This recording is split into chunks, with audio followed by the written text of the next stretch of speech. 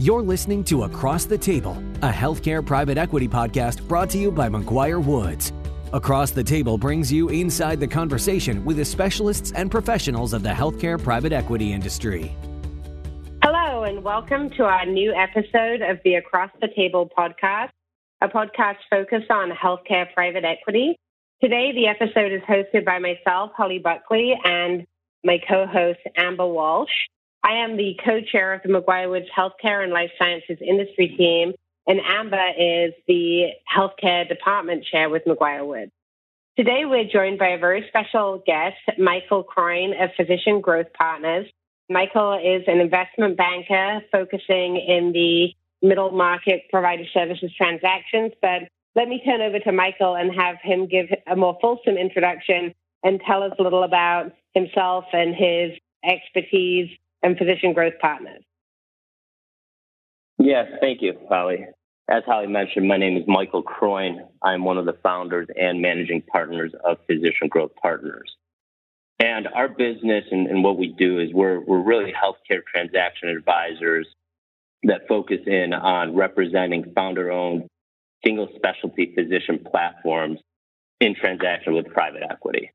And our model is really focused on call it three prongs. Number one, it is obviously maximizing value for our client. But at the same time, it's also making sure that we identify a private equity partner that will be a cultural fit, but at the same time, also have the relevant experience to ensure a successful go-forward relationship.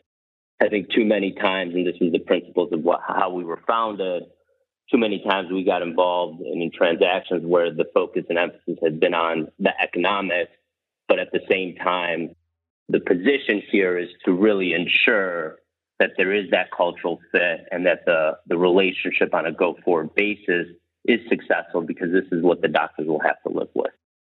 Since we were founded at the end of 2017, beginning of 2018, we probably completed close to 20 transactions to private equity. Our time is spent really where there has been recent or current consolidation happening, so including dermatology, eye care, urology, pain management, gastroenterology, ENT, and many more. So that's a little bit about myself and who we are at Physician Growth Partners. Perfect. Thanks, Michael. And can you maybe give us a sense of what 2020 has looked like from a deal perspective from your vantage point? Yes, no problem. So from a deal volume perspective, it was definitely a very interesting year for a number of reasons. Starting off the year, we were actually seeing significant momentum from 2019 go well into 2020 until obviously the pandemic hit. I think at that point, we did see the M&A market for physician practice deals halt. It was really probably between, let's call it March through May, where I believe everyone, including ourselves, was really focused on trying to understand what the new norm really looked like. Once the summer months really hit, with the deals that were close to the finish line pre-pandemic, we viewed that both buyers and sellers, including ourselves as advisors, really focused in on getting creative and figuring out ways to share risk, both from a buyer and seller perspective, to get deals across the finish line. And our big role in what we see was making sure that, number one, everyone took a reasonable approach. And then number two, making sure that no one was put in a disadvantage for selling their practice during a pandemic rather than waiting a couple months.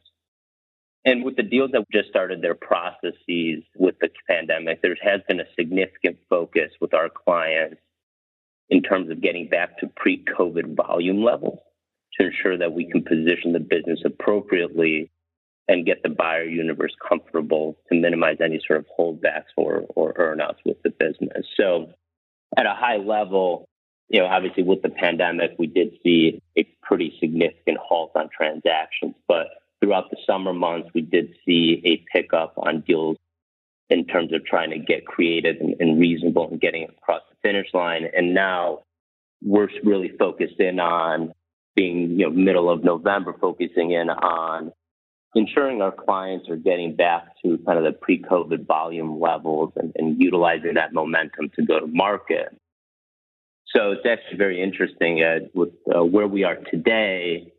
we are actually seeing deal volume very similar to what we saw pre-COVID, which gives us all the indications that there's still an interest to go down the private equity route.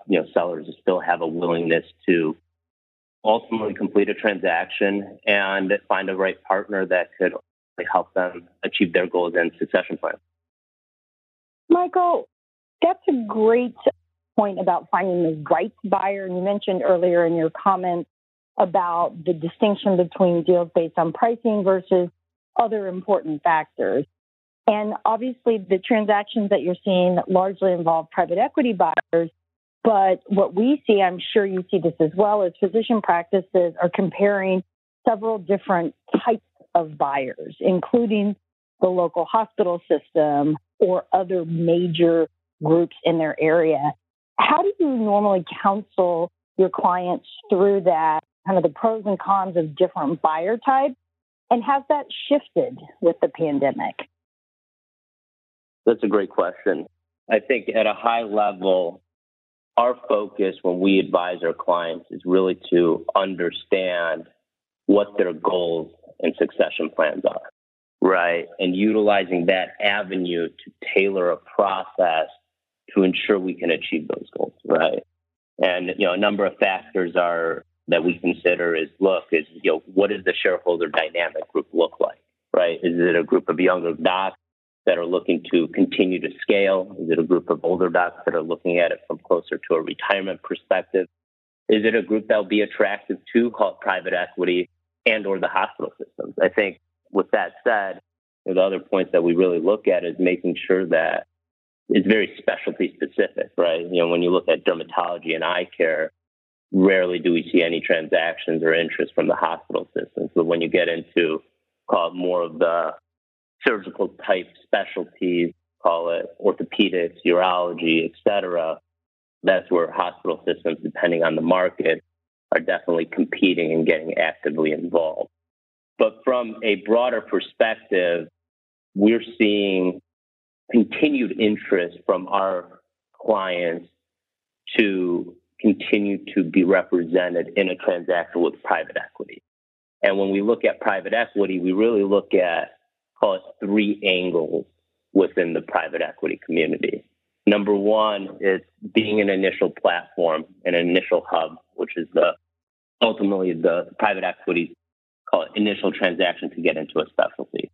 The second component we look at from a buyer universe is groups that perhaps would utilize this organization as a beachhead to enter into a new market. And they don't have a presence within the state, so they utilize this platform as their beachhead or hub to really establish a presence.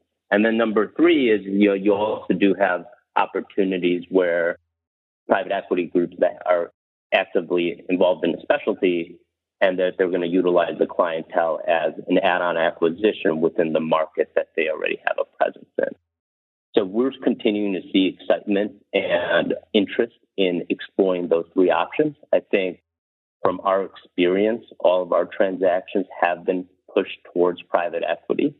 And considering the fact that at the end of the day, they are looking at it from an angle, a lot of our clientele is looking at an angle for growth, monetization, and also clinical autonomy from a certain degree.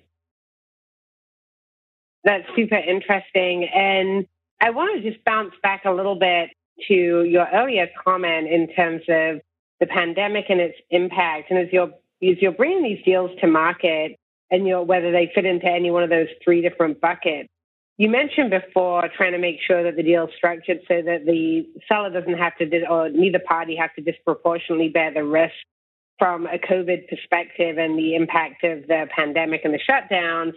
Are you finding that the market swung a little bit from being maybe what would be perceived in 2019 as being very seller-friendly and kind of a real seller's market to more of a buyer's market? Or do you still think we're in a similar spot, just with a particular challenge that we have to work through?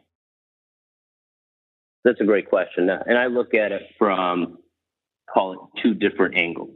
The first angle I would look at it is, are we talking about a smaller, call it, tuck-in acquisition or an add-on acquisition? Or are we talking about more of a larger platform transaction?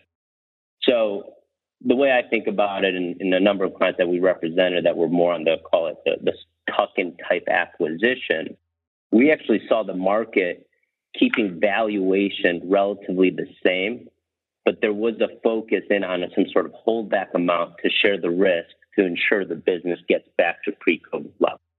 And so the buyer wouldn't fully be burdened by that risk. So there was, for example, perhaps 20% of the purchase price would be treated as some sort of, call it, earnout that would be associated getting back to, call it, the pre-COVID revenue level, right?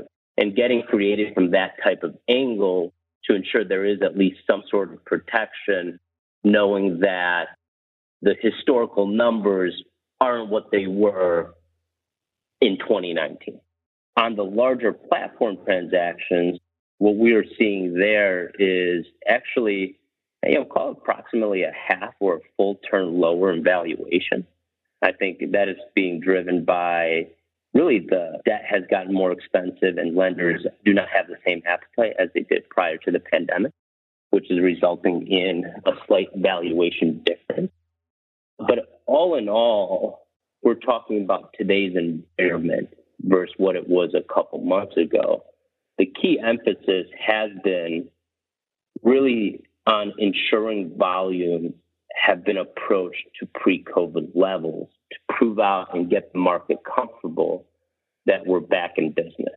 And this is something we're very focused in on. We track on a weekly, monthly basis with our clientele to ensure that we can utilize that momentum to approach the market at the appropriate time to give them comfort that we've been able to not only just survive the storm, but be able to be proactive and take advantage of the situation in continuing to focus on growth and building the business.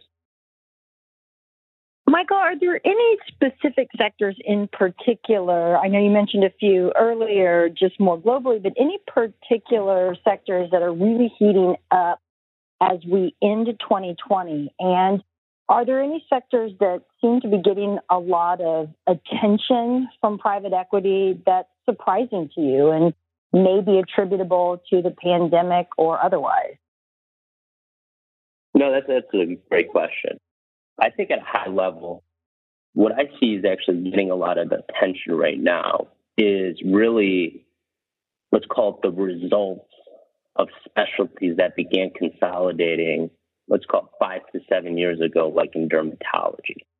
There's definitely been some success stories in getting to that so-called second bite of the apple, with Forefront Dermatology going to OMERS from Varsity. You got West Derm that trade to Sun Capital from HIG.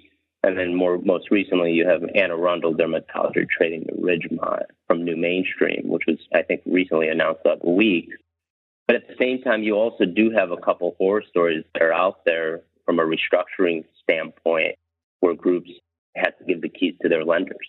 At the same time, we are seeing a new wave of consolidation in more of the, what's called the capital intensive and ancillary driven specialties, like in urology, orthopedics, gastroenterology, women's health, ENT. And it's interesting what we're seeing here on these kind of newer consolidated specialties, where the focus has been on building the specialty at a national level rather than focusing on regional consolidation. I truly believe that is really due to the size and sophistication of some of these groups versus what they were in some of the earlier specialties. But that is something that we've identified where groups that partner with private equity, let's call it within urology, are looking at it out of the gate as how we build something at a national scale rather than focusing at it from a regional perspective. And changing the topic slightly here, and you mentioned earlier the importance of helping physicians find a great cultural fit and really thinking about life after the transaction. How do you work with physician groups to both prepare them for a sale, but also help guide them towards finding that great cultural fit and go forward partner? Great question. I think our focus is really, call it educating the physician, our client, right, the physician, founder-owned physician group, on the key components, not only from a valuation and governance perspective, but also from a relationship and experience perspective from the buyer universe. And the key point that we focus in on is really doing a number of reference checks, putting out questionnaires, focusing on understanding some of the other specialties that they've partnered with and the results of those specialties, and really looking at that resume and trying to understand and get comfortable that they have the experience, they have the wherewithal, they have the network to really help scale the organization. And our big focus is when we run these processes is to ensure that this isn't a scenario where our client will be their, call it, guinea pig in figuring out how to grow a physician practice deal, and this is their first go around doing so. Just knowing the complication, the sophistication, and the emphasis on ensuring that you're aligning with the founding group to have a successful relationship, right? And that's kind of how we're focusing in on our processes, making sure that we help identify, we help do research, even position the buyers to even present to us, tell us about some of their success stories, some of their failures, really try to utilize these different mechanisms to truly understand if they have a very similar strategic vision as their shareholder group does to ensure goals are aligned and successions are planned. That makes a lot of sense. So one final question for you, Michael, as we head into the end of the year and look at what hopefully is a slightly more stable 2021.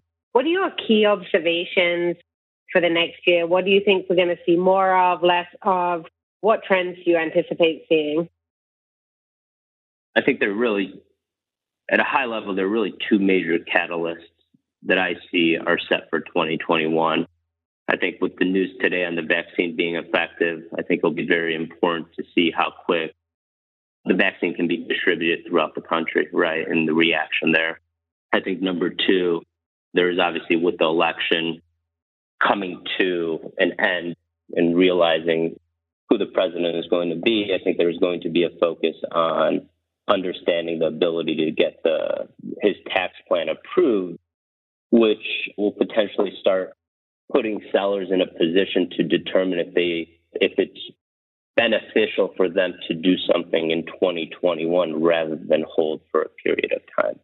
Other than that, I think we expect to see the market continue to consolidate. I think for the specialties that have been consolidating for a number of years, like I said, in eye care and dermatology, I think we'll see a continuation of PE-backed platforms to continue to consolidate and add on practices under their umbrella. I really don't envision too many new PE investments within the two specialties continue to be made unless they're going for their second bite, considering the population of private equity-backed groups within eye care and dermatology. I think it's north of 30 groups within each of these specialties. I think at the same time, you're going to start really seeing a pickup of new platforms within the newer specialties that are consolidating, like in gastroenterology, ENT, urology. And I think at the end of the day, there's going to be a number of new announcements over the next several months going into 2021 on consolidation within the newer specialties and kind of getting closer towards, I wouldn't call it maturity, but populated with PE investments. Michael, thank you so much for joining us today. This has gotten me personally excited for 2021 deal making. Really look forward to seeing how things play out and some of your predictions in particular. Again, this is Amber Walsh, and I am joined by my partner, Holly Buckley, as today's host of the McGuire-Woods Across the Table podcast. Today, our guest was Michael Coyne, Managing Partner of Physician Growth Partners. having a discussion about private equity investments and the outlook and experiences throughout 2020 and into 2021 for physician practice transactions. And we are thankful and hope everyone enjoyed the discussion. Thank you. We appreciate you joining us on this episode of Across the Table. To learn more about today's discussion or to contact us, please visit our website at mcguirewoods.com. We look forward to hearing from you. This podcast was recorded and is being made available by McGuire Woods for informational purposes only. By accessing this podcast, you acknowledge that McGuire Woods makes no warranty, guarantee, or representation as to the accuracy or sufficiency of the information featured in the podcast. The views, information, or opinions expressed during this podcast series are solely those of the individuals involved and do not necessarily reflect those of McGuire Woods. This podcast should not be used as a substitute for competent legal advice from a licensed professional attorney in your state and should not be construed as an offer to make or consider any investment or course of action.